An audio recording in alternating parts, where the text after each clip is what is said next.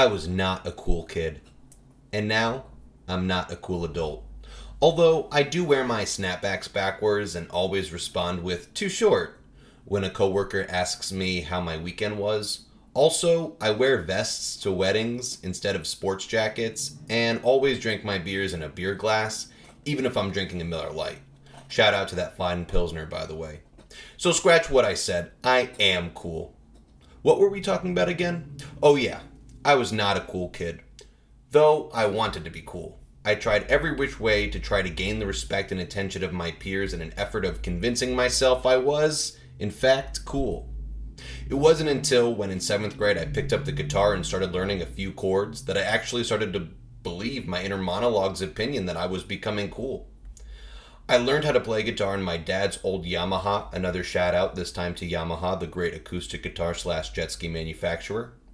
I had my first guitar lesson on August 18th, 2005. I remember that date because it was the third Thursday that August.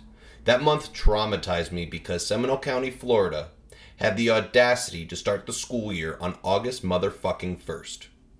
Anyways, that first lesson took place at the Jewish Community Center in Maitland, Florida with this cool guitar teacher named Ron who had the A.C. Slater style mullet. I'm pretty sure he taught me C, A minor, and G during that afternoon. I took practicing seriously and soon learned my first 3 songs, Satisfaction by the Rolling Stones, What I Like About You by the Romantics, and Green Day's Good Riddance Time of Your Life. Of course, none of my peers cared about classic rock or new wave, but Green Day was all the rage in the summer of 2005, so when I brought my guitar to school and such, people always wanted to hear Good Riddance. Fast forward to May of 2007 when my advanced drama class, which I was chosen to be in only because the drama teacher, quote, liked my name, did an end of the year show for the outgoing 8th graders. I'm not sure if I acted in that show, but my friend Brandon and I sang the Green Day classic in front of the entire 8th grade class with myself on guitar. Brandon and I brought the house down. Even though I'm pretty sure he pointed the microphone that we had, the only one that we had, in neither of our directions. Still, walking off that stage for a certain amount of time, I'm not sure for how long, I felt cool. So I thought that bringing that guitar to any kind of social event would keep me feeling like a cool guy. At the end of that summer, I joined a Jewish youth group called United Synagogue Youth, better known as USY. For our first event, we went to a campground for a few days in Pensacola, Florida, to do summer camp activities like tubing down a river, rock climbing, and color war. For color war, the green team summoned me to shred the chords to an interpolation of the song Just a Girl by the Click 5 to proclaim to the judges that the green team was, in fact, the best. But when the judges tallied the points from all the different competitive activities that day, turns out we weren't. Not winning Color War lacked importance to me because I had won over the respect of my peers through spending the week showcasing my ability to play random 4-chord songs, in turn maintaining my self-imposed cool guy image. One of the next major USY events for which I schlepped my guitar occurred the following spring. Essentially, the event served as a weekend retreat for young Jews, and I sought to further my cool guy spirit into uncharted, even cooler guy waters. I discovered how that feeling can diminish quickly that weekend as I found out that not everybody has my taste in music. People were requesting songs that I hadn't heard of or just hadn't been interested in learning. One girl came up to me and asked me if I could play Collide by Howie Day. I said no. She then asked if I could play anything by Guster, to which I shook my head. She then proceeded to ask if I could play anything by Dispatch, which I was again unable to respond to in the affirmative. At this point, I could feel the bottom of the house of cards that hosted my cool guy identity about to get flicked. Then she asked her final cutting question, quote, "Do you know how to play anything?" As she said this, rather than flick the foundation of said house of cards, she kicked it like she was Adam Vinatieri. In preparation for my response, internally, my thoughts scrambled to catch as many of those cards that were flying at this point so I can reel them in and restack them as soon as possible to deliver the statement that would save my honor, my integrity, my coolness. So in one fell swoop, I fired away with my response that perhaps would save face. I took a deep breath and said, quote, "Well, I can play Wonderwall." Hi, I'm Dove Brenner, and this is Hot Cakes from a 90s Stand, and welcome to our second signature song episode, 4th overall. Today we will discuss the Britpop Titans, a band perhaps as notorious as they are legendary, England's finest blowhards, Oasis.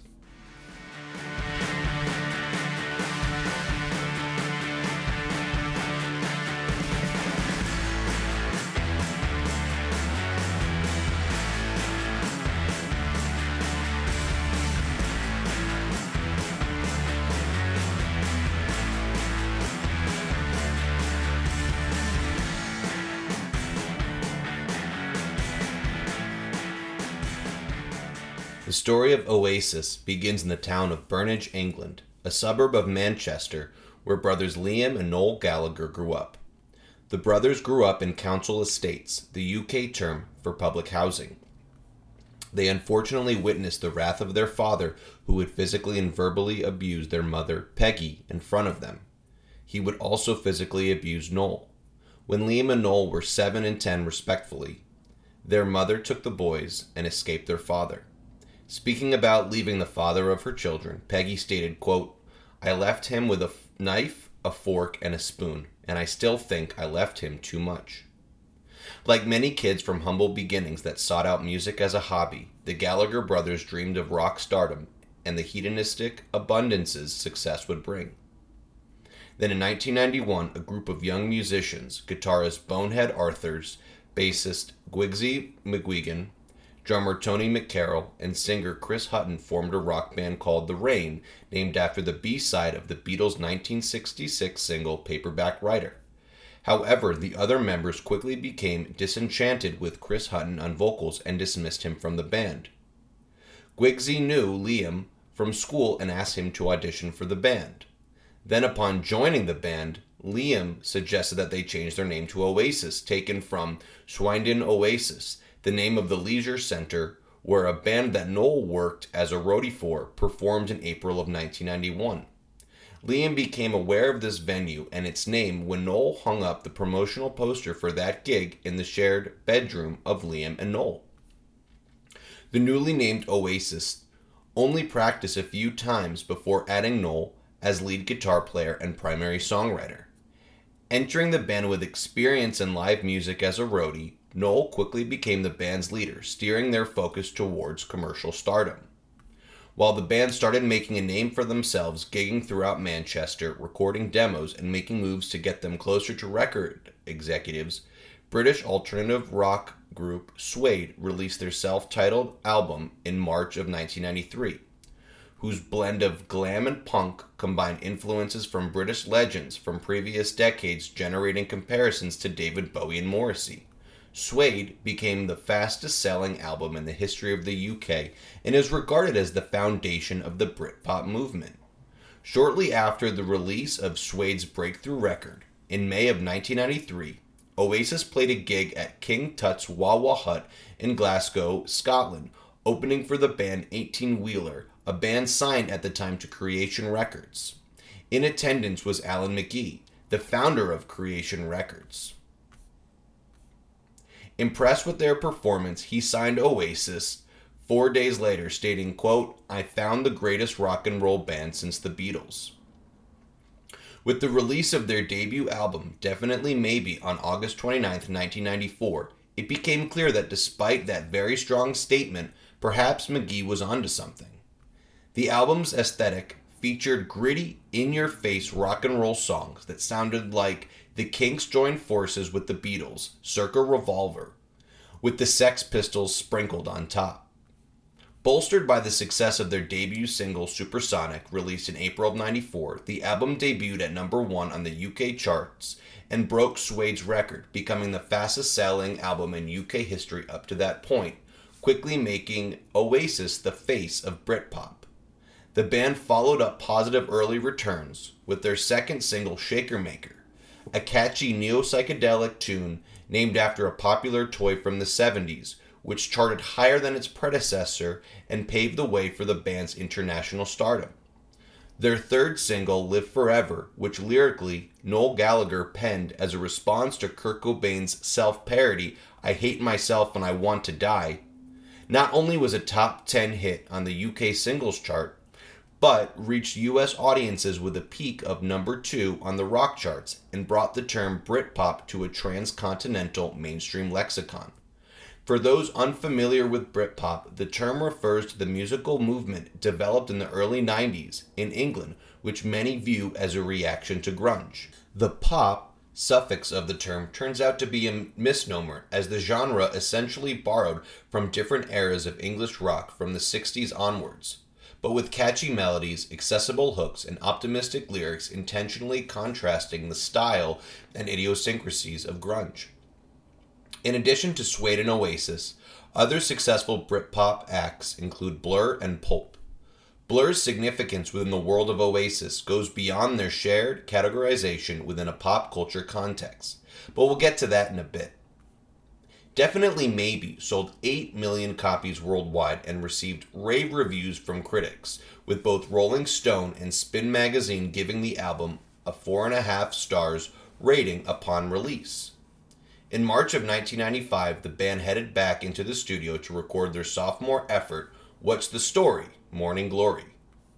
They recorded the album at Rockfield Studios in Welsh County of Monmouthshire, the space where Queen recorded Bohemian Rhapsody.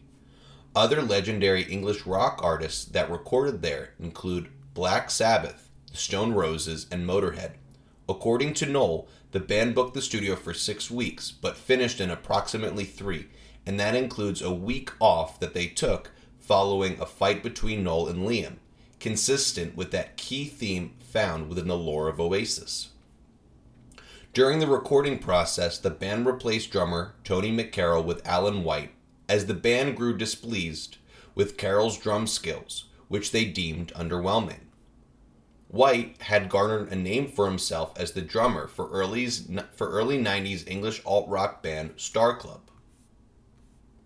Oasis began their promotion of What's the Story? Morning Glory on April 24, 1995 with the release of the album's first single, Some Might Say, the only to feature McCarroll on drums. The single, which maintained the blues rock sound found on Definitely Maybe, debuted at number 1 on the UK singles chart and provided one of the catalysts for the Blur vs. Oasis feud. At the party celebrating their first number 1 hit, Noel approached Damon Albarn, the frontman for Blur, lacking consideration for his personal space, and then loudly exclaimed, quote, "Number fucking 1." Damon Albarn responded with the release of Country House, the first single off Blur's then upcoming album The Great Escape, on August 14th of 1995, the same day What's the Story? Morning Glory's second single, Roll With It, came out. Blur outsold Oasis by 58,000 copies, winning the so-called Battle of Britpop, and took their victory lap performing at Top of the Pops, an English weekly music chart television program, with the bassist of Blur wearing an Oasis shirt to mock their rivals. Nonetheless, Oasis released What's the Story? Morning Glory on October 2nd, 1995. With 50 minutes of music, it included 10 songs and 2 interludes. Overall, the album continued the gritty English rock sound found on the record's first 2 singles, albeit with a definite pop flavor. Additionally, the record did contrast their debut a bit, featuring multiple power ballads with gargantuan anthemic choruses, as well as a prominent orchestral presence. The album instantly sold well in the UK, debuting at number 1 on the UK albums chart with 345,000 copies sold the first week. In the United States, the album reached number 4, which fared significantly higher than its predecessor, whose highest spot peaked at 58. All 4 singles released in the UK reached at least number 2 on the singles chart there. In the United States, while none of the singles from its predecessor reached the Billboard Hot 100, 2 singles from What's the Story? Morning Glory appeared on that chart, one of which made it into the top 10. Can you guess which one it was? Yeah, Wonderwall, of course.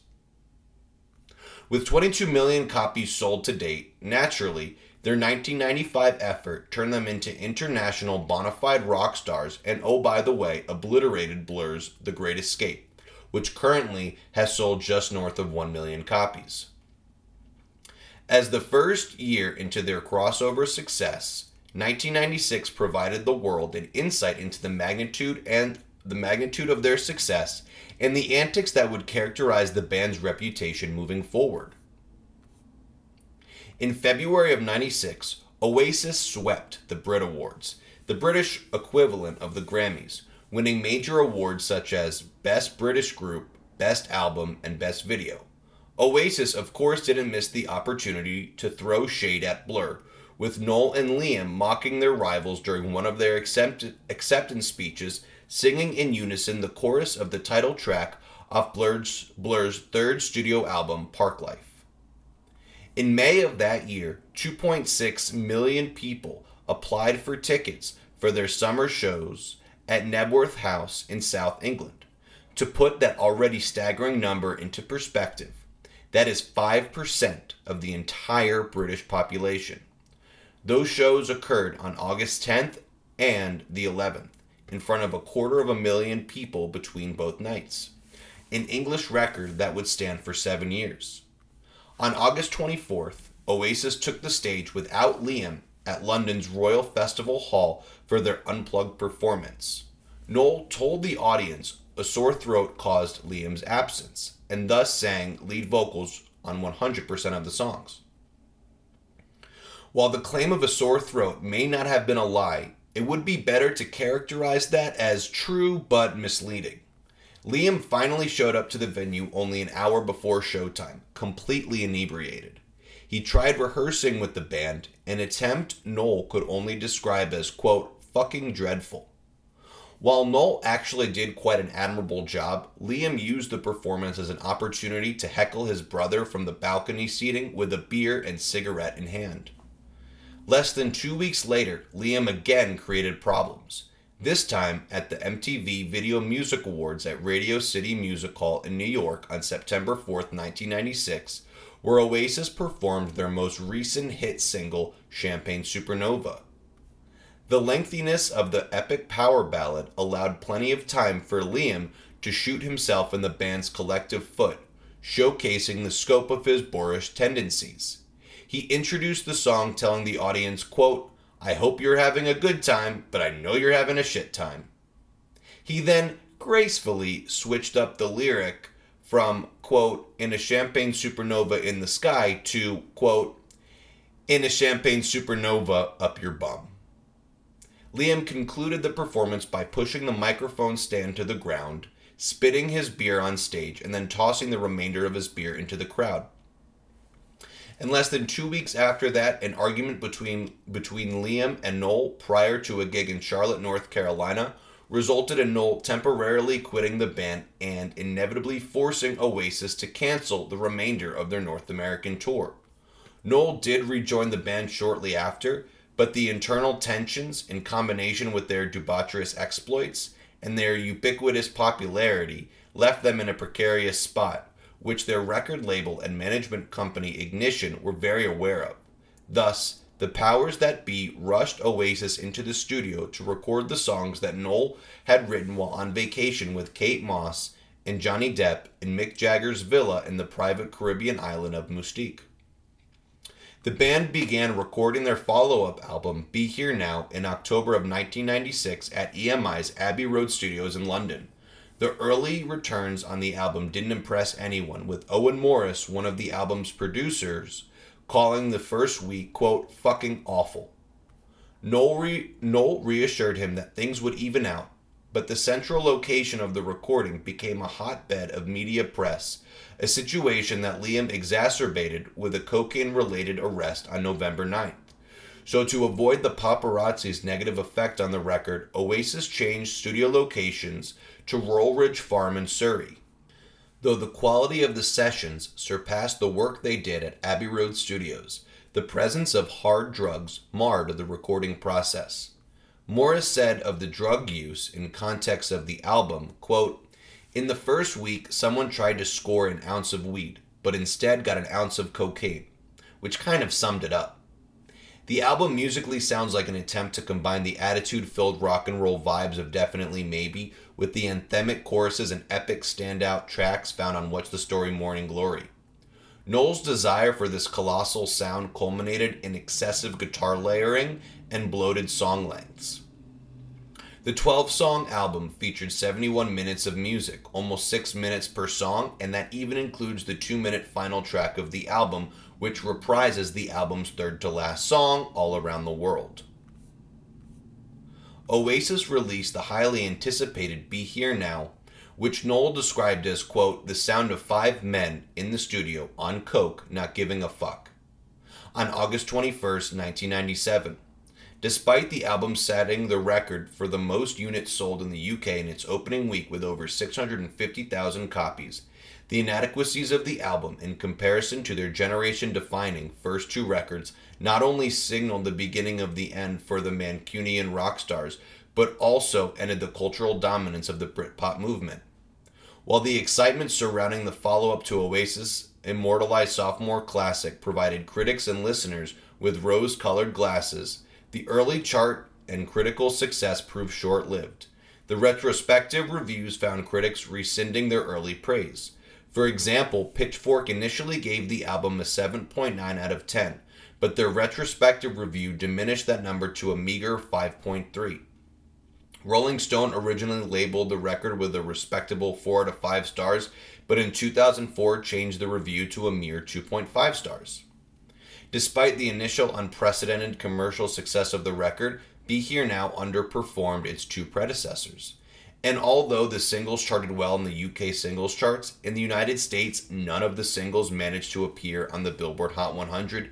They only achieved moderate success on the US rock charts with Do You Know What I Mean and Don't Go Away, peaking at number 4 and 5 respectively. Although the band would release 4 albums following Be Here Now, the band never replicated their Herculean buzz that surrounded their first 3 albums. Although each of their subsequent releases achieved significant commercial success in the UK, they never even approximated the commercial success of their predecessors. And in the United States, their appeal expired following their 3rd album, with none of their final 4 studio records reaching gold status. The only matters that seemed to garner attention for Oasis involved the feud between Liam and Noel. While the animosity between the brothers long preceded the downward trend of the band's popularity, the increase in quarrels between the 2 Gallaghers in the new millennium perhaps led to the group's ultimate demise. In 2000, while on tour supporting their 4th album, Standing on the Shoulders of Giants, in Barcelona, Spain, drummer Alan White's arm injury caused the group to cancel their gig, leaving the group unstructured free time. Of course, Liam and Noel took to drinking, and Liam's drunk ass, well, at least hopefully, questioned the legitimacy of Noel's daughter, Anais. Noel was not pleased with the comment and consequently punched his brother in the face, spat on his lip, and refused to play the rest of the tour. Apparently, Liam broke one of Noel's guitars in retaliation. In 2005, when discussing Liam, Noel told Spin magazine that, quote, I've kind of learned that instead of arguing stuff out with him and ending up in a fight, I work on his psychology and he's completely freaked out by me now. He's actually frightened to death of me. In the year of 2009, right before the band broke up, 3 incidents occurred, each acting as aggressive hits to the nail in the coffin that would bury the existence of an active Oasis. In April of that year, Noel told Q magazine probably the most beautifully derisive roast of his brother, quote, he's the angriest man you'll ever meet. He's like a man with a fork in a world of soup. Then in August, the band canceled their performance at the last minute at V Festival in Essex due to Liam suffering from laryngitis. Noel attributed the cancellation to Liam being hungover. Upon Liam threatening legal action, Noel apologized. The apology did not salvage the fate of the band as roughly 1 week later, on August 28, 2009, an argument ensued moments before the group's performance in Paris, during which Liam threw a plum against the wall, stormed out of the room, and returned with one of Noel's guitars and swung it at him, quote, like an axe. That's Noel's side of the story, obviously. The show was canceled, the tour was canceled, and Oasis called it quits, with Noel stating, quote, "It is with some sadness and great relief I quit Oasis tonight. People will write and say what they like, but I simply could not go on working with Liam a day longer." Noel has remained true to his word, and not only has the band not reunited since, but Liam and Noel haven't even spoken to each other in over 10 years. Despite the amount of oxygen that the band's debauchery and antics have sucked up, more than anything else, it's their clever, catchy, chaotic, and carefree music that should define them.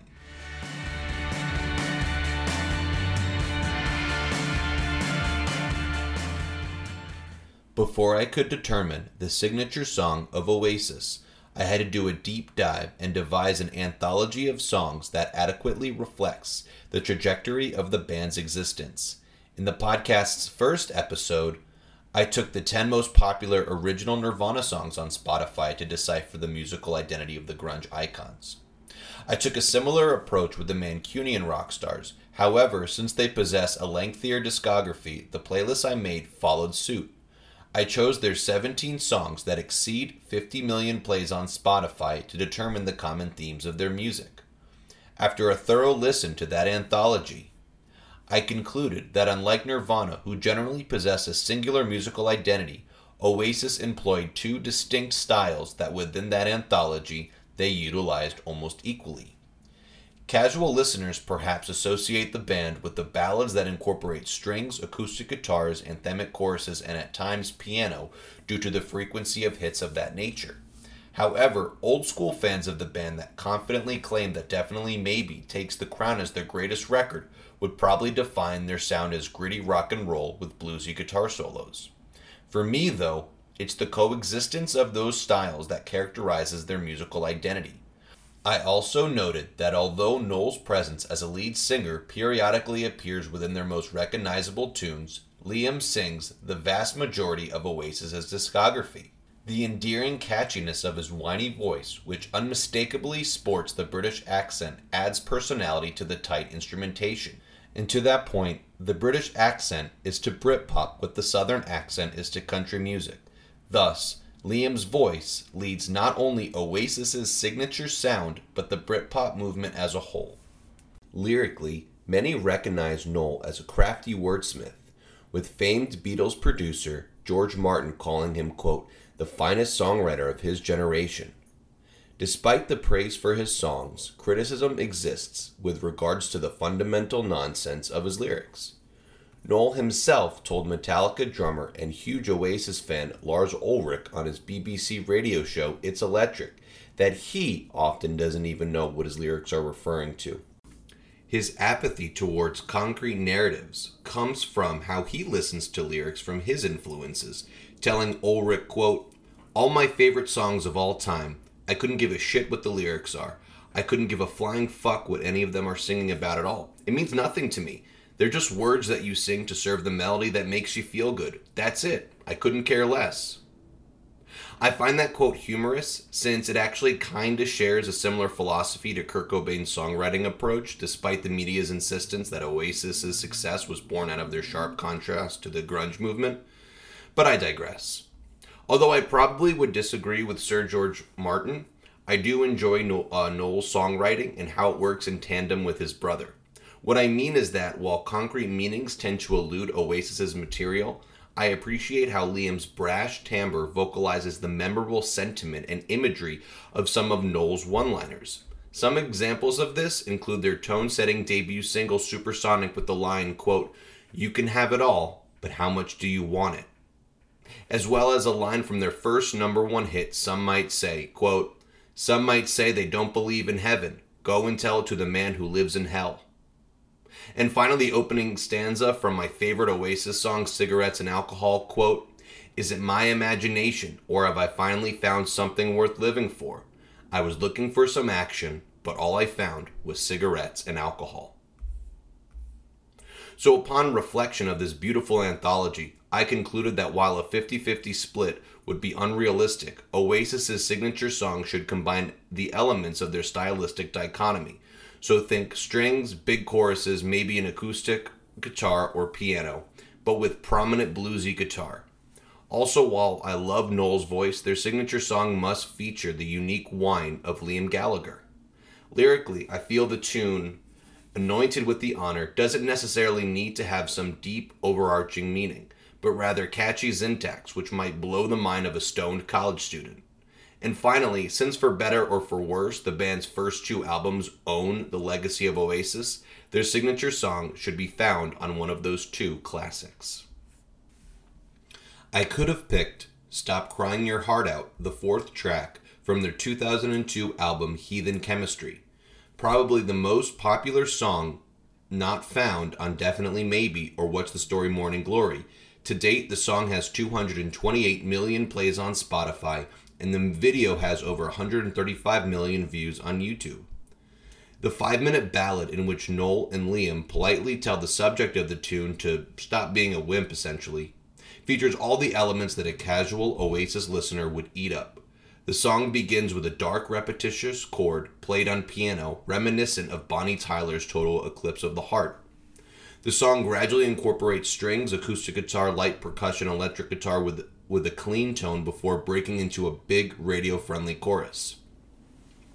Stop Crying Your Heart Out charted in the top 10 in various European countries, including Ireland, Iceland, Italy, and of course, the UK. The single got no love from the US, but enjoyed success north of the border with a peak of number 6 on the Canadian pop charts. While I find the song catchy as hell and easy on the ears, the song feels too safe for me and doesn't contain any gritty guitar or infectiously silly lyrics. Also, in 2002, Oasis found themselves far beyond their glory years of the mid-90s, so despite its popularity and inclusion of many features central to Oasis's musical identity, upon a thorough audit, Stop Crying Your Heart Out shouldn't be allowed anywhere near the crown of signature song. I could have picked Live Forever, their breakthrough US hit. The song currently has just north of 200 million plays on Spotify and 41 million views on YouTube. Noel wrote the optimistic Britpop classic while working as a construction worker in 1991 after an on-the-job injury. Working in the storeroom as a result of the injury, the less strenuous position gave him more time to daydream and come up with songwriting ideas. One of the ideas, as previously mentioned, a response to the grunge movement, with Noel later reflecting on the song and Kurt Cobain, quote, "It struck me that this fucker, an extremely talented guy, had everything I wanted. He was rich, he was famous, he was in the greatest rock and roll band of its time, and he's writing songs saying he hates himself and wants to die. My way of thinking was, well, I fucking love myself, and I'm gonna live forever, man." Oasis released the song as a single, perhaps distastefully 3 months after Cobain's death. The song opens with a brief and subtle drum part before leading into Noel strumming whole note length chords on the acoustic guitar along with Liam's almost caricature-like vocal performance. It's beautiful. The song quickly transitions to a gritty pop rock tune which carries it to its 1-minute outro featuring a repetitious guitar riff that Noel sandwiches with bluesy guitar licks. Noel does some nonsensical but beautifully constructed sentences in the song. For example, in one line, Liam sings, quote, "Lately, did you ever feel the pain in the morning rain as it soaks you to the bone?" Does this line really make sense? Probably not. But does it at surface level sound profoundly insightful? Most definitely. Overall, the song has so many elements that endear people to Oasis. Bonus points, by the way, for just how exaggerated Liam's British accent comes across in this tune. And frankly, besides the omission of strings and maybe not the most distinct chorus, the song does not lack any of the essential criteria needed for the signature song title. The only reason I am withholding Live Forever from those honors lends itself to just how abundant and key components of Oasis's identity the song I chose includes. Well, folks, here it is, my first major hot cake of the episode. I know, I've been so well behaved, but all things must pass. Anyways, I could have chosen, but didn't, their crossover hit, Wonderwall from What's the Story Morning Glory. With nearly 1.6 billion plays on Spotify and 478 million views on YouTube, Wonderwall is undeniably not only Oasis's most popular song, but one of the most popular songs in modern music history. I'm going to read the list of countries for which this 90s classic reached the top 10. Australia, Austria, Belgium, Canada, Denmark, France, Hungary, Iceland, the Netherlands, New Zealand, Norway, Scotland, the United States, Zimbabwe, and of course, the United Kingdom. I've heard this song probably 1,000,000 times in my life, which is probably why I'm going to say something that I'll most likely regret. I don't think it's a good song. Before I get into why I don't think it possesses the parts necessary to garner the signature song title, I suppose I'll rant to back up my largely preposterous statement. Wonderwall basically finds itself as a pop folk song. The majority of the song consists of acoustic guitar strings and surprisingly funky drums. Those funky drums remain the only thing I like about this song, and if percussion is the best thing about a folk song, what does that tell you about the song? And although I unapologetically enjoy Liam's whiny voice, there does have to be an upper limit to when it becomes plainly irritating. I'm not sure where you can locate that line in the sand, but wherever it is, Wonderwall passes it and then some. And while I'm all for Noel's sub-poetic songwriting, the basic nature of the lyrics ranks amongst his worst within Oasis's golden era. I'm going to try to read some of the lines without cringing. Here's one from the pre-chorus, quote, "And all the roads we have to walk are winding, and all the lights that lead us there are blinding." And the chorus does not get much better with the corny, quote, "Maybe you're gonna be the one that saves me, and after all, you're my Wonderwall." Okay, I do appreciate the reference to George Harrison's debut studio album, Wonderwall Music. Anyways, since this nostalgic jewel does not contain the witty lyricism nor any semblance of their gritty rock and roll foundation, although I can concede that it may serve as the poster child of the Britpop movement, I cannot in good faith honor this as Oasis's signature song. I could have picked Don't Look Back in Anger, their John Lennon-esque song that follows Wonderwall and What's the Story Morning Glory. With over 660 million plays on Spotify and 372 million views on YouTube, besides obviously the previously mentioned tune, this piano rock classic is perhaps their most popular song. Their second and final tune to chart on the Billboard Hot 100, Don't Look Back in Anger, became a top 10 hit in 9 different countries. One of their most critically acclaimed and beloved tunes, readers of the British music publication Q Magazine ranked it 20th on their list of the greatest songs of all time. This song remains central to the heart of Manchester's identity. Following the tragic bombing at the Manchester Arena that killed 22 people on May 22, 2017, 3 days later a crowd of 400 Mancunians gathered in St. Anne's Square for a moment of silence to honor those that were murdered. Following the moment of silence, a woman started singing Don't Look Back in Anger, to which the entire crowd quickly joined. Watching this clip, I got goosebumps and choked up at the same time.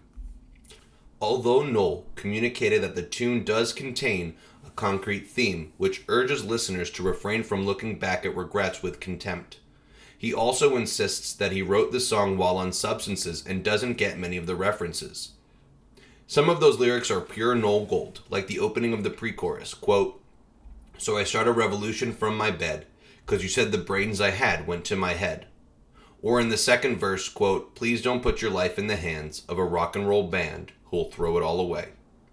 Musically, the song opens with a piano riff eerily similar to John Lennon's Imagine, before diving into the somewhat gritty pop rock nucleus of the tune that includes, in my opinion, the most anthemic chorus of their discography. Throughout the song, Noel showcases his chops with some rather tasty guitar licks. Also, shout out to drummer Alan White, the unsung hero of Oasis's sophomore spectacular, for that iconic drum fill leading into the final chorus. A fill which might just be the most recognizable in popular history music, aside from that one in Phil Collins's In the Air Tonight. Many people consider Don't Look Back in Anger the band's best song, and I'm not even going to disagree with that. The song has just about everything an Oasis signature song could possibly conjure up. The one thing separating this tune from The Crown?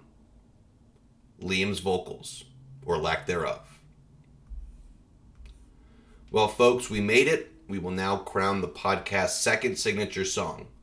Of all the Oasis classics, for me, the signature song of the Mancunian legends has to be their epic 7.5-minute power ballad, Champagne Supernova. Despite the band releasing the song as a single in only a handful of countries, with over 316 million plays on Spotify and 108 million views on YouTube, Champagne Supernova's status within the catalog remains second to none. Beyond the love for the song that fans of the band continue to strongly maintain, critics hold it in equal esteem, with publications The Guardian and Uproxx ranking it as the single greatest Oasis song ever. But this episode isn't naming their best song, it's choosing their signature song. So why does Champagne Supernova deserve the title? Let's start with the songwriting, probably the most emblematic example of Noel's lyricism. Certain lyrics throughout the masterpiece sound as poetic as any pop song in all the 20th century, with lines such as, quote, "How many special people change, how many lives are living strange," as well as, quote, "Wake up the dawn and ask her why, a dreamer dreams, she never dies." However, in classic Noel fashion, he said the song's overall meaning depends on his moods. He also said that when he sings the song live, quote, "I often find myself drifting off enjoying the song and thinking, what fucking does it mean?" Vocally, Liam puts on one of his best vocal performances, with his whine hitting just right and his British accent on point, especially on the word champagne in the choruses and the word faster in the pre-choruses. But beyond those silly little things I find endearing, his timbre and power shine throughout. Musically, the song begins a slow ballad, featuring acoustic guitar, the harmonium, and Liam's vocals before transitioning into a psychedelic pop song until around the 2-minute mark, where Noel's gritty electric guitar sets the tone for the rest of the song, which features a huge chorus and a gargantuan bridge. The rest of the song jumps around between different levels of psychedelic rock, culminating in an explosive 1-minute jam featuring a prominent rock and roll guitar solo by Noel with Liam's anthemic vocals in the background, making the tune sound like a B-side from Sgt. Pepper. Champagne Supernova ends almost as soft as it began, with Liam repeating the anomalous line most synonymous with the song, quote, "Where were you while we were getting high?" A line so fitting given the diverse textures and colors found throughout its 7.5 minutes. A successor to Led Zeppelin's Stairway to Heaven, November Rain by Guns N' Roses, Pink Floyd's Time, and Money for Nothing by Dire Straits, Champagne Supernova remains a key member in the lineage of epic rock classics.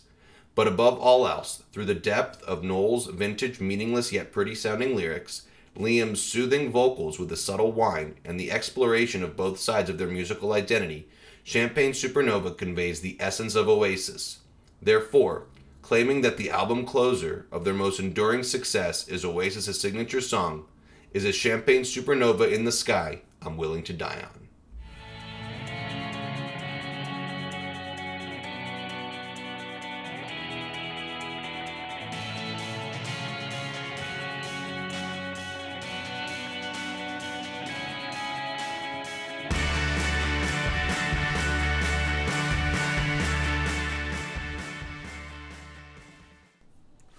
Unlike my previous guests that I've known for years, I'm joined by a friend of a friend, well, a friend of friends, that I've only had the pleasure of engaging in a few conversations with, but of course they were about rock music, and I don't think either of us would have had it any other way. He's a senior manager of data analytics at a tech company, but of more interest to me, he's a guitarist, songwriter, and former bassist of the Milwaukee-based punk rock legends, the Orange Sodas. In his free time, you can find him kayaking and hiking with his wife, Kaylee, but today you can find him here. Please welcome to the podcast, Matt Lule. Thanks for having me. It's awesome to be here. I'm super excited. We were jamming before and talking about Oasis, so I am super pumped. But I was thinking about when you were on your way, I was thinking about the first conversation we had, and I think it was back in 2021. You remember we were talking about Stadium Arcadium? That's right. Yeah. And so I wanted to get your opinion about the theme from my second episode, One Hot Minute. Are you familiar with that album at all? So my Chili Peppers experience is primarily in their later albums. I really love Stadium Arcadium. That album just got me through college, basically. So I do like a little bit of their earlier punk stuff, but tend to navigate more towards the more stuff. Melodic type Chili Pepper songs. Got it. Gotcha. Awesome. So let's get right into it. So what kind of music do you listen to most currently? Yeah, so I'm a bit all over the place right now with music, but I'm primarily listening to a lot of indie alternative stuff, some roots rock. Been listening to a lot of Lucas Nelson and Promise of the Real and KG Elephant, Houndmouth, Shaky Graves, those types of guys. So like, I only recognize half of those names. So you're gonna have to text me after this and be like, Dub, check out these bands because I think they'd be right up your alley. For sure. But what kind of music were you spoon fed as a child? I'm always interested to hear what people say for this. Yeah, so my parents were kind of children of the 60s and 70s, so I got a lot of the popular music from that era. So a lot of Motown, a lot of Rolling Stones, Beatles, Fleetwood Mac, those types of things. My dad was also a big Frank Sinatra fan, and he always played his Reprise album on road trips, and so I definitely am a big fan of all those types of bands and groups. Did you ever listen to like the Kinks or like Yeah, the Kinks, the Hollies, like all that sort of genre that was right in it. Yeah. Yeah, because I know obviously we're gonna get into Oasis quite a bit today, but I remember like when I was reading about them, like your influences were like the Beatles and like the Kinks and a lot of those like English rock bands of the 60s and 70s and such. So I was just like curious if that was some stuff that you like grew up with and maybe that like fed into your ultimate interest in the band. I mean, that's getting pretty deep, but now that you mention it, there's probably something to that. Yeah, for sure. But when I know you were telling me a little bit about this before we started to record, but when did you start to discover music on your own? Yeah, I want to say it was probably sometime in middle school, 6th, 7th grade, probably in that range, was when I was really starting to listen to my own music. That was, starting to watch MTV and all the music videos that were coming across there. And AOL Sessions was doing their thing during that time. And I was really discovering kind of live music heading into high school. And that's kind of where it blossomed for me. And what kind of music was that you were getting into when you were discovering it on your own? Yeah, I think it was a lot of kind of the early 90s popular music. You kind of think of the alt rock stuff, the grunge stuff, Pearl Jam and Nirvana and Third Eye Blind and the Gin Blossoms and those types of bands. But there was also some hip hop mixed in there. So I was listening to some Project Pat and 3 6 Mafia and those types of guys too. So it was a bit eclectic. Yeah, I love that. That's a great mix and a very nostalgic mix for me. And we were talking about earlier about like the first songs that I remember hearing on the radio that I can trace back, on the timeline as like the earliest songs that I remember. And Third Eye Blind definitely, like I remember, what was it, 97 when their big album came out, I think? I think so. They had two albums that came out, Blue and their self-titled, yeah. And those two were pretty big albums for them. They blew up. Because I remember hearing Jumper and Semi Charm Life like when I was 4 years old.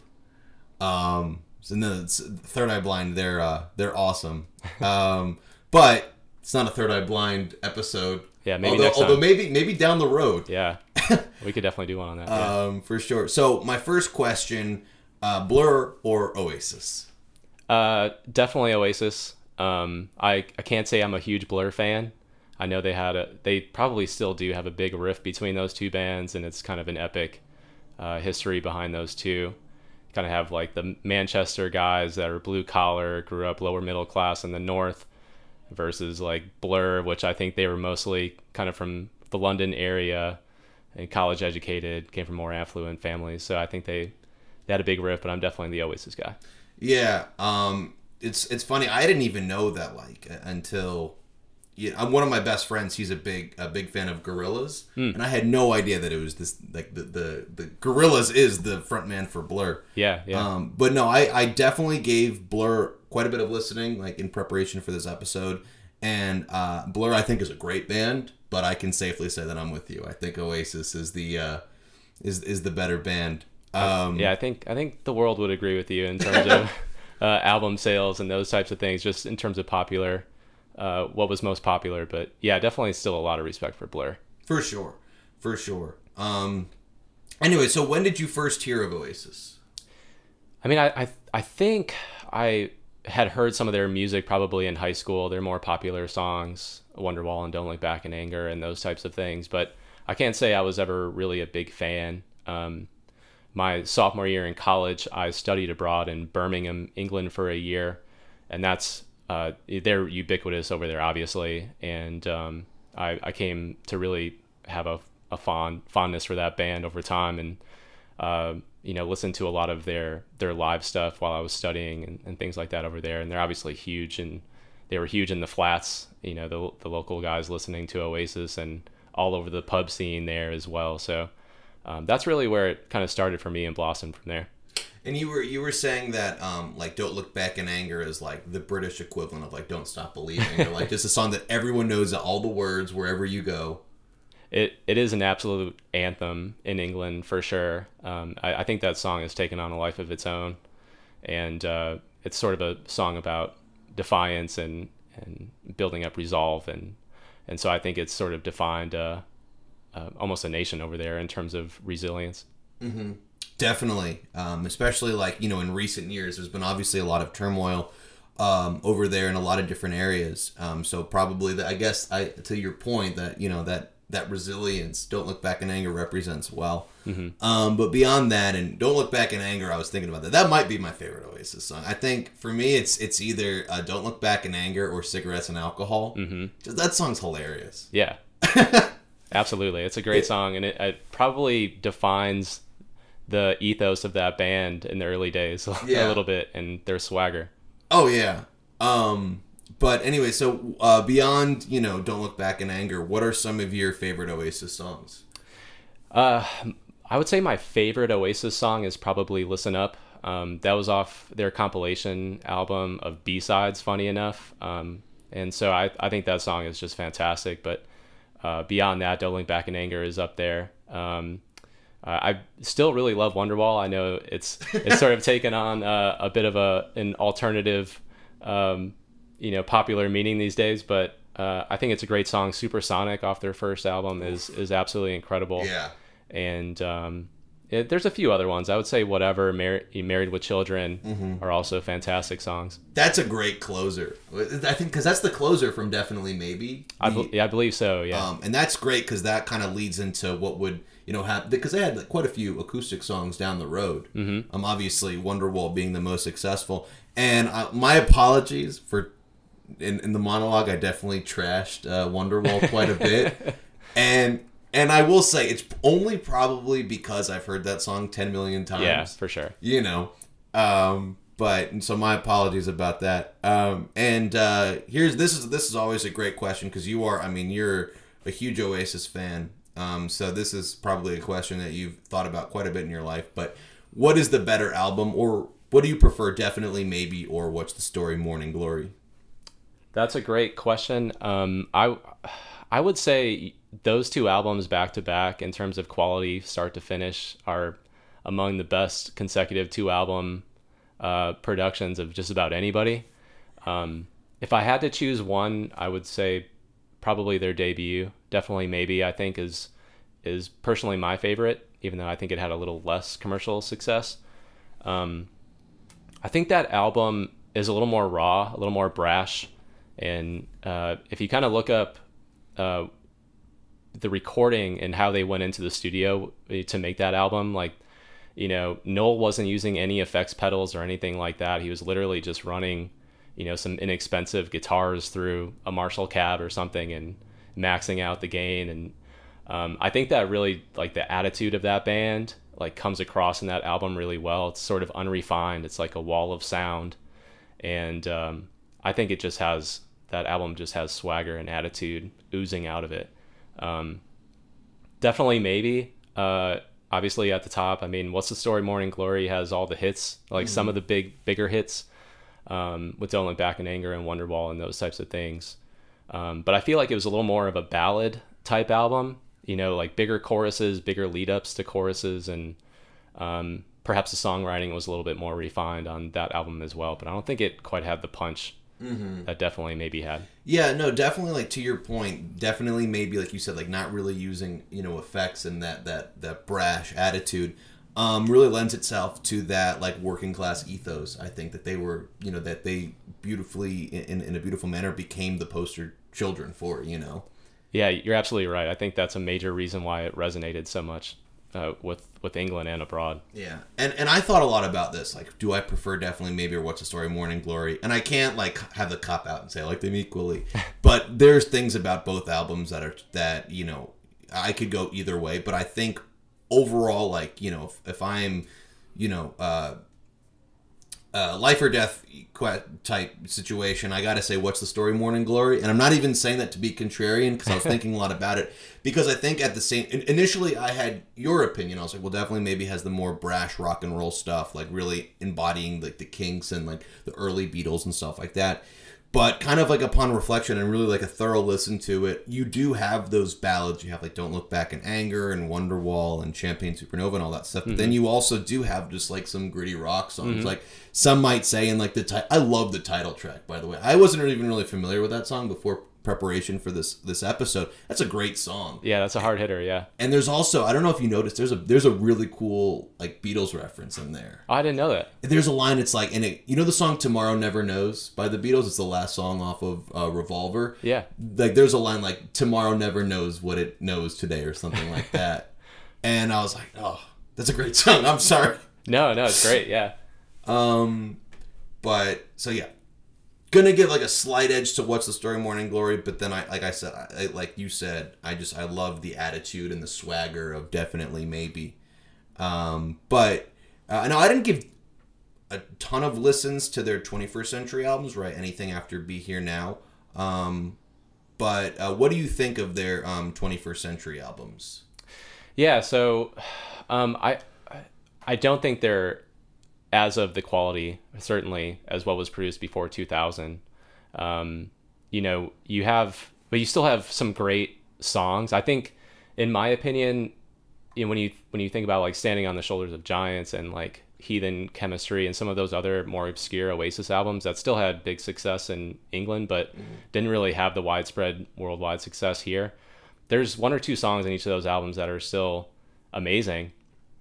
But I think the quality, there's a lot of skip over songs, in my opinion, and that's coming from a big Oasis fan. I think those albums for me are hard to go start to finish and be like, this is a really high quality album. Yeah. I do think there is a bit more of a refined approach to some of those albums, just in terms of like the way some of those songs came across, and the solos. There was some more experimentation with effects and stuff that they were doing in the studio, I think. With songs like Gas Panic and Do You Know What I Mean? Like really cool, like vibey songs that they weren't really doing that type of stuff early on, where it's just kind of in your face, like overdriven guitars sort of thing. Mm-hmm.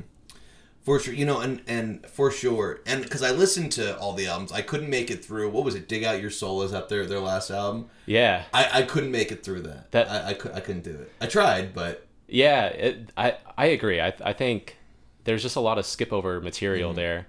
I think Waiting for the Rapture is on that album though, and that's still like one of my favorite Oasis songs. That's on Dig Out. I think it's on Dig Out Your Soul, and that's just a fantastic song. That's just kind of more Noel doing what he's doing. Yeah. And he plays some amazing acoustic renditions of that, and some of the live stuff I've seen online. And I saw Oasis, I think in 2008 in Minneapolis, the year before they split up, which I thank my lucky stars I was able to do that. 'Cause who knows if anybody will get that chance again. Right. But that they were touring, I think, for that album at the time, and kind of a mediocre album, but definitely still some good tunes on it. So what was the name of the song that you mentioned that's really good on Waiting for the Rapture? I think it's Waiting for the Rapture. I'll definitely have to check that out. But I would say like listening through, I like Standing on the Shoulders of Giants. Like it's a solid album, right? And what was the 2005 album? Do you remember the name? Was that the Heathen Chemistry? No, that was 2002. That... I think it was like something about the truth. Oh, do you like I can look that up.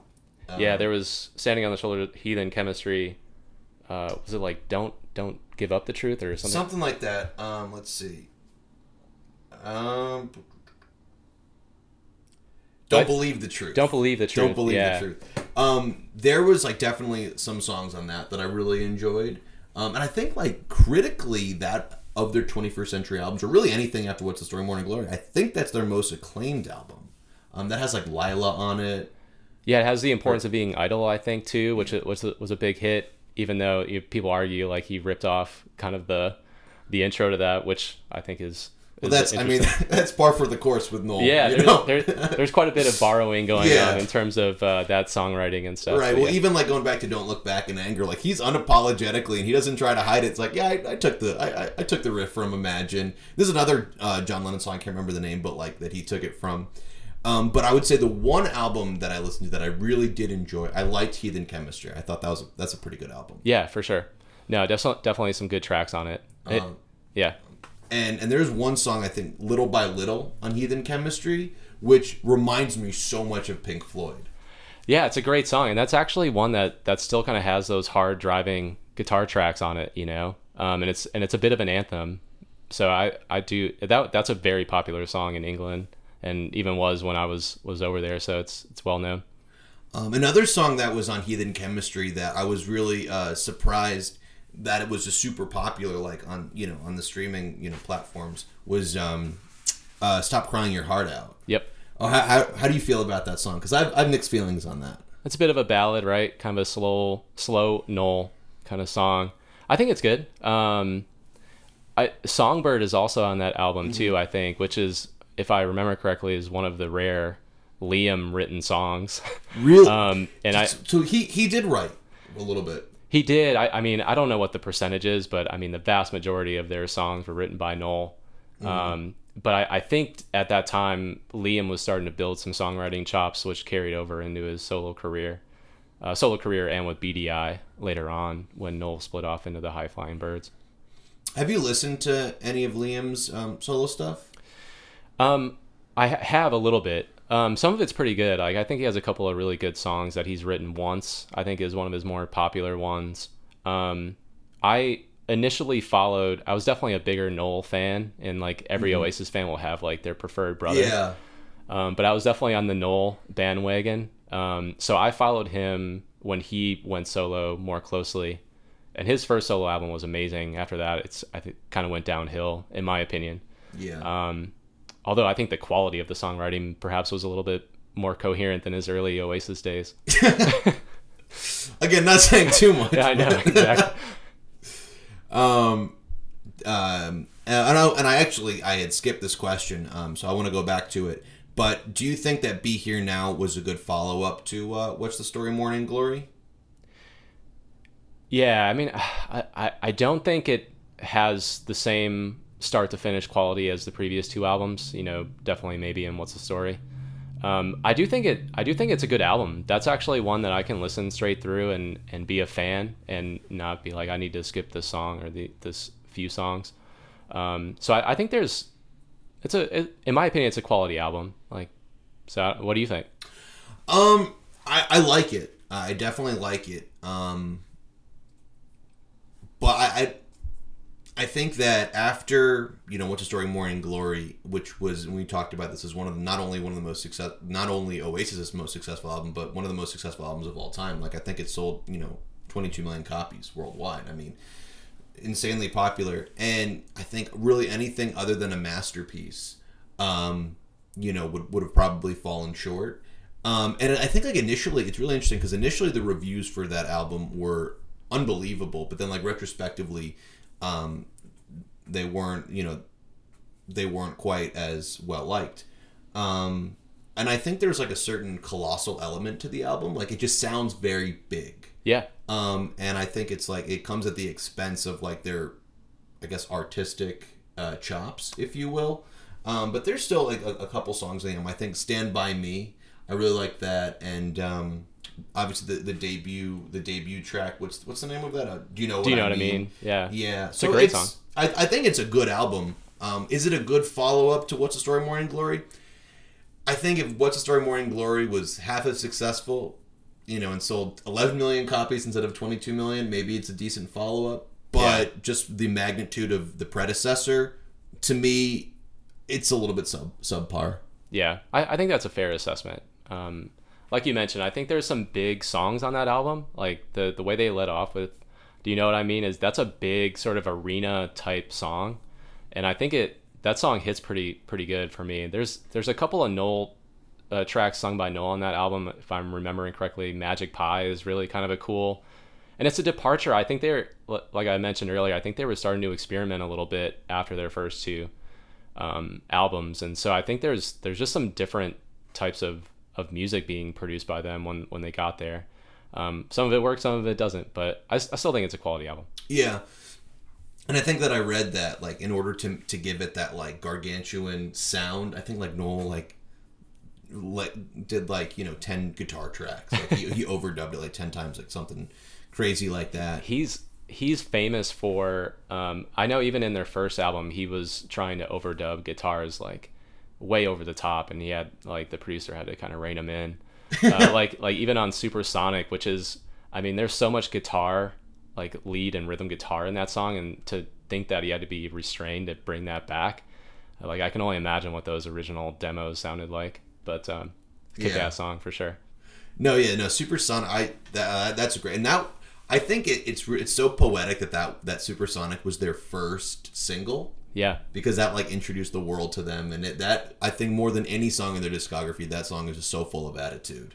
Absolutely. I think that song's amazing. It's probably one of my top 5, and I think it just has like really cool guitar work, like the layering of guitars. The final product of that was really cool.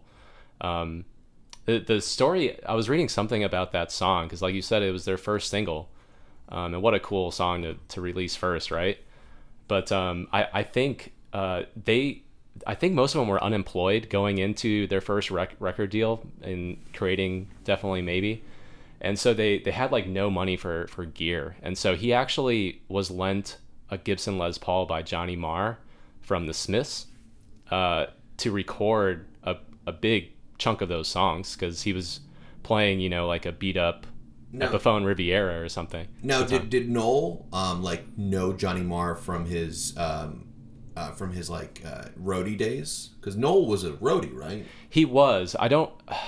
Was it the Stone Roses or something? I don't remember the name of the band that he was a roadie for, but he was for a couple of years, because Liam had the band started, and Noel didn't join the band until, I think, a couple of years into it, and he brought all the songs, basically. Yeah. Well, I think the agreement was, okay, I'll join your band, but I'm going to be the lead guitarist, and I'm going to be the primary songwriter. Right. And they're like, all right, I guess we'll do that. Yeah. Because I know, like, his roadie days, like, that's where they got the name of the band Oasis from, was, like, his roadie days. Because, do you know this story? No, I don't, actually. So, like, Noel, I don't remember the name of the band that Noel was a roadie for, but the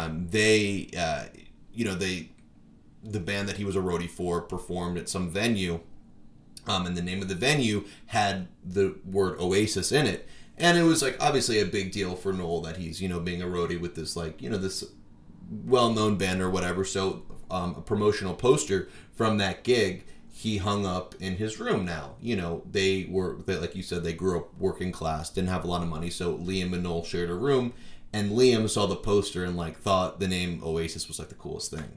I never heard that story before. That's really cool. Yeah, it's very cool. I concur. It's funny you mentioned that. I had read somewhere that they got their start basically in a talent competition, and so it was a local Manchester talent, like, battle of the bands, basically, what we would know now. But they won that competition and apparently came out of it with a 6-record deal or something like that. It was a crazy story. I think the story was they played a show in, I think, Glasgow or somewhere in Scotland, and I think it was Glasgow. They were opening for some band, and there was, like, they were playing at some pub or whatever, some bar, and there was, like, 6 people in the audience.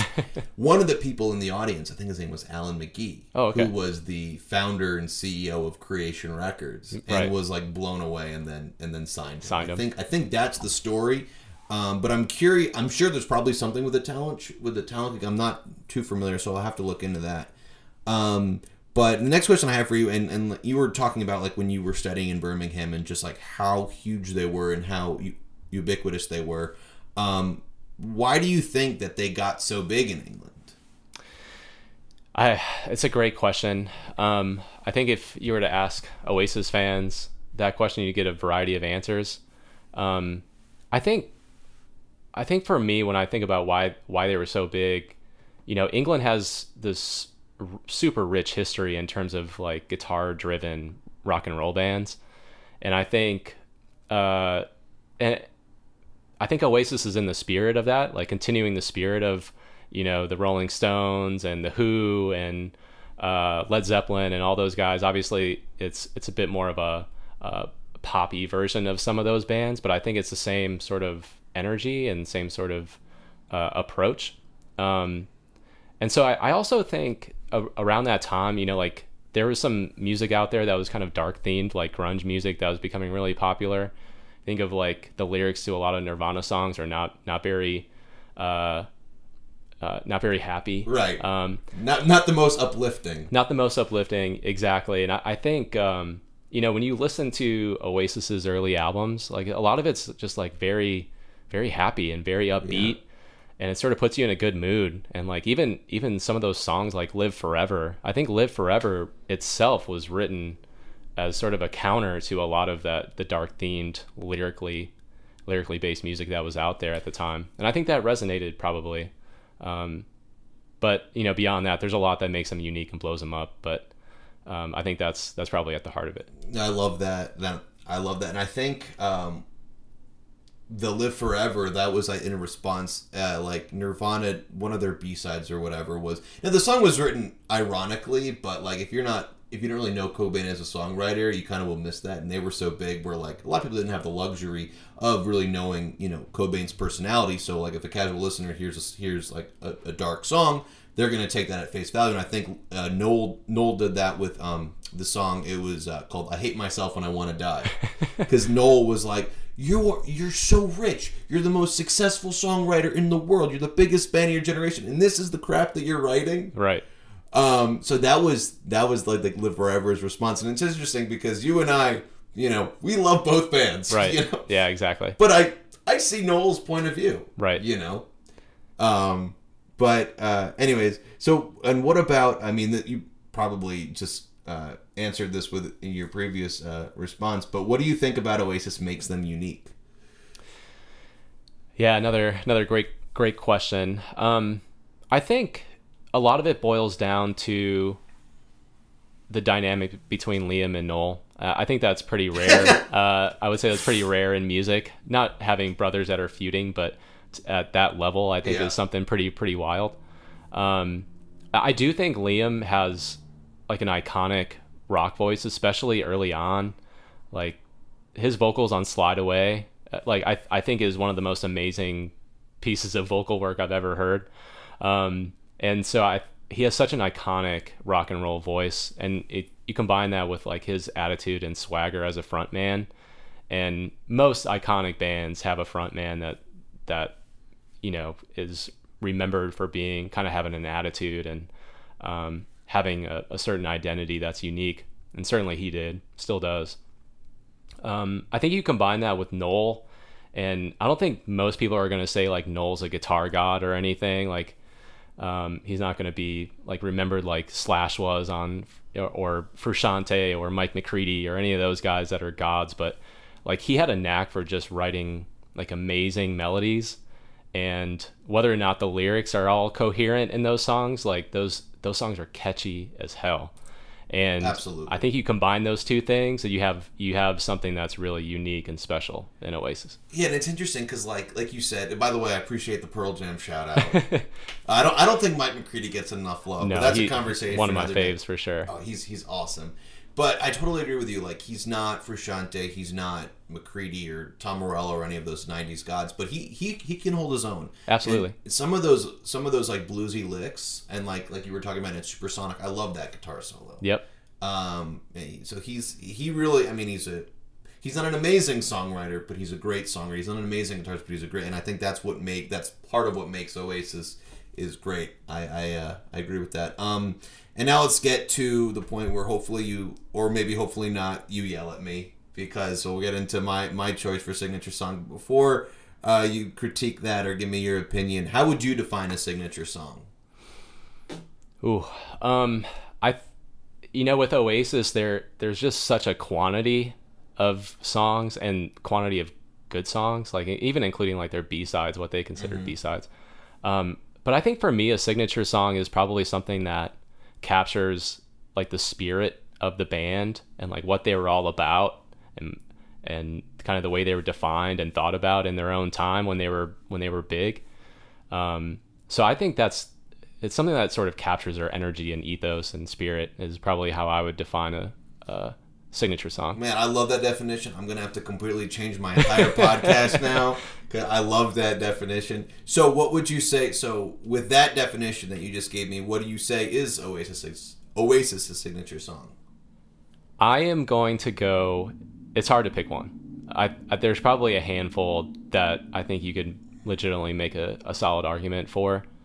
I'm going to go with Supersonic as their signature song. When you were giving me the definition, I was like, he's gonna say Supersonic. I was thinking it was between that and probably Don't Look Back in Anger. But I think Supersonic sort of captures the energy of their first album, and I think like the peak of Oasis really, really well. And so yeah, I'm gonna stick with Supersonic. Okay, I love that. I think I don't think there's a song that I agree with you. I don't think there's a song that captures their ethos like Supersonic.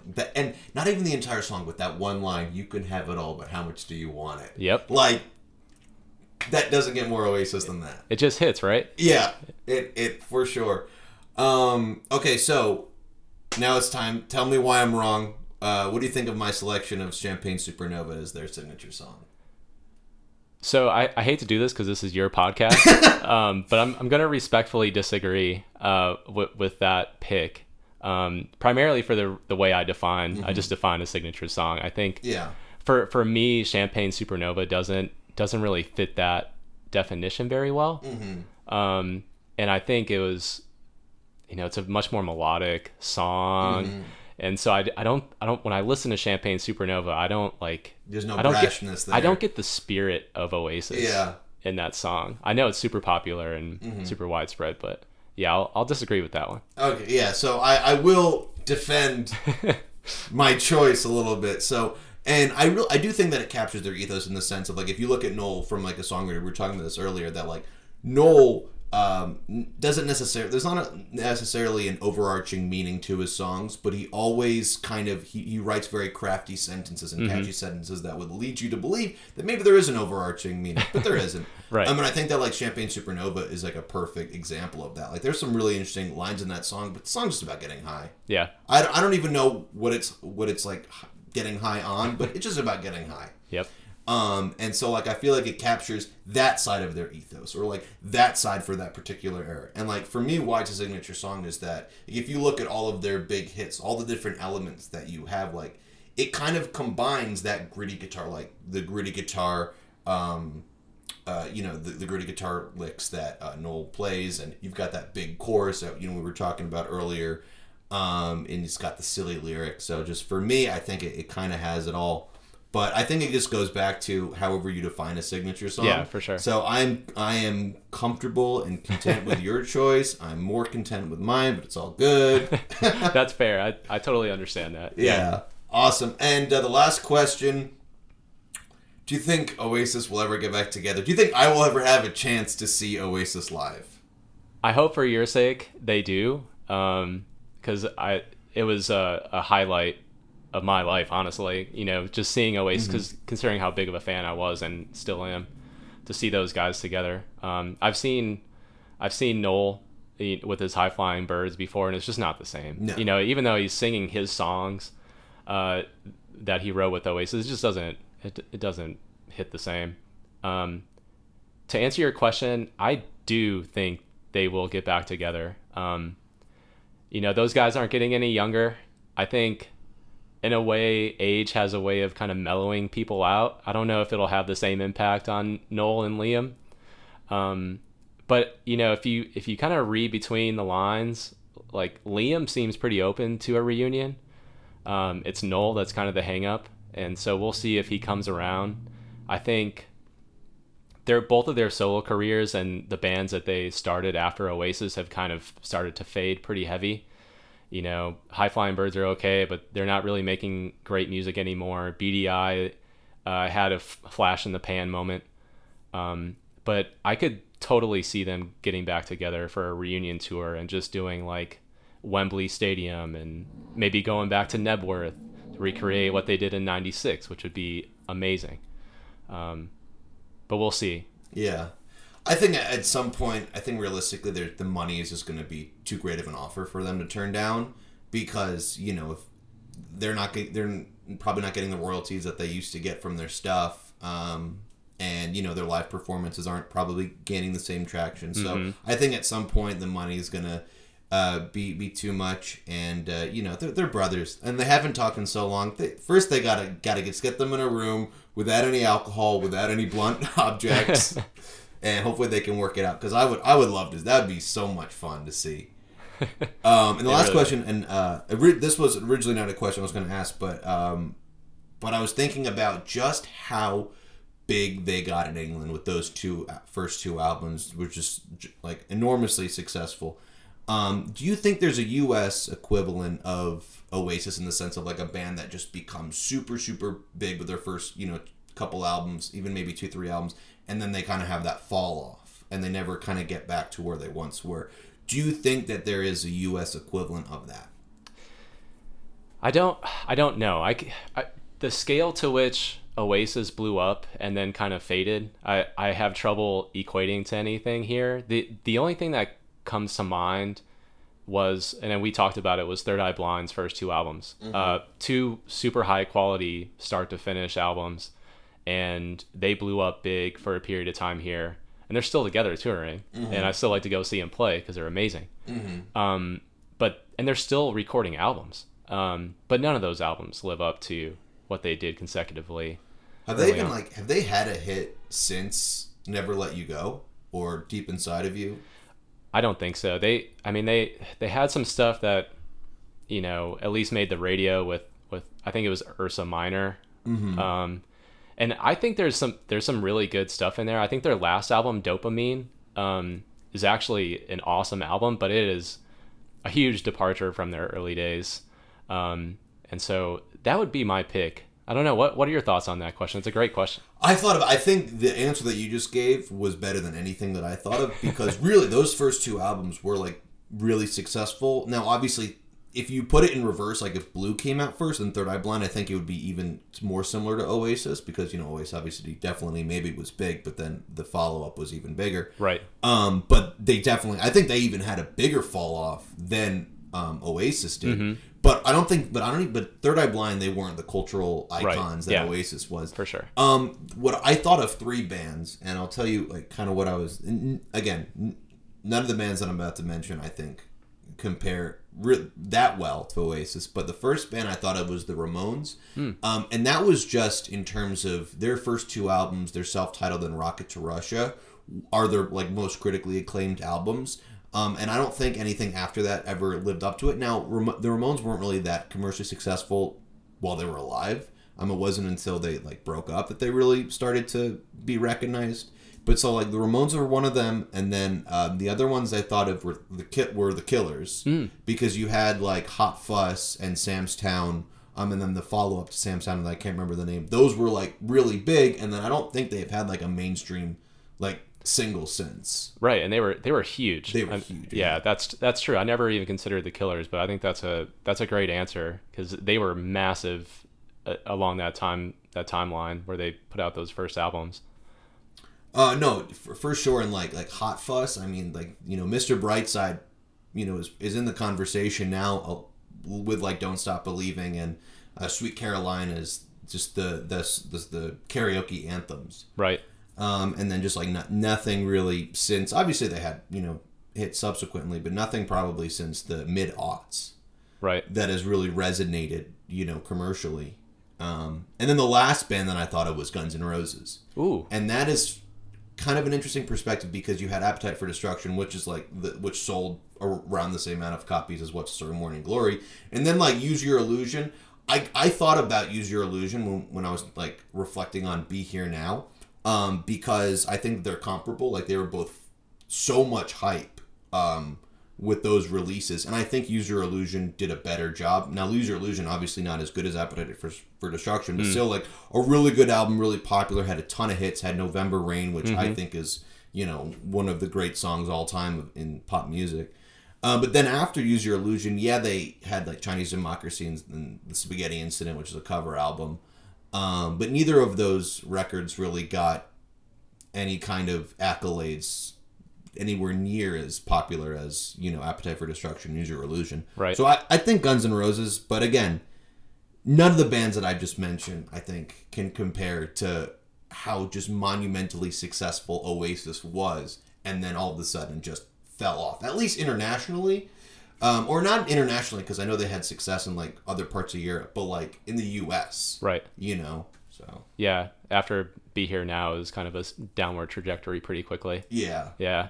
No, I think those are fantastic answers. I had never really thought about Guns N' Roses is a great answer, and I really like the Killers' take. I think that's a really really good idea in terms of answering the question. I always find myself talking about the Killers on this podcast, and I have had an episode, like the second episode with, you know, Matt Prado. Yeah.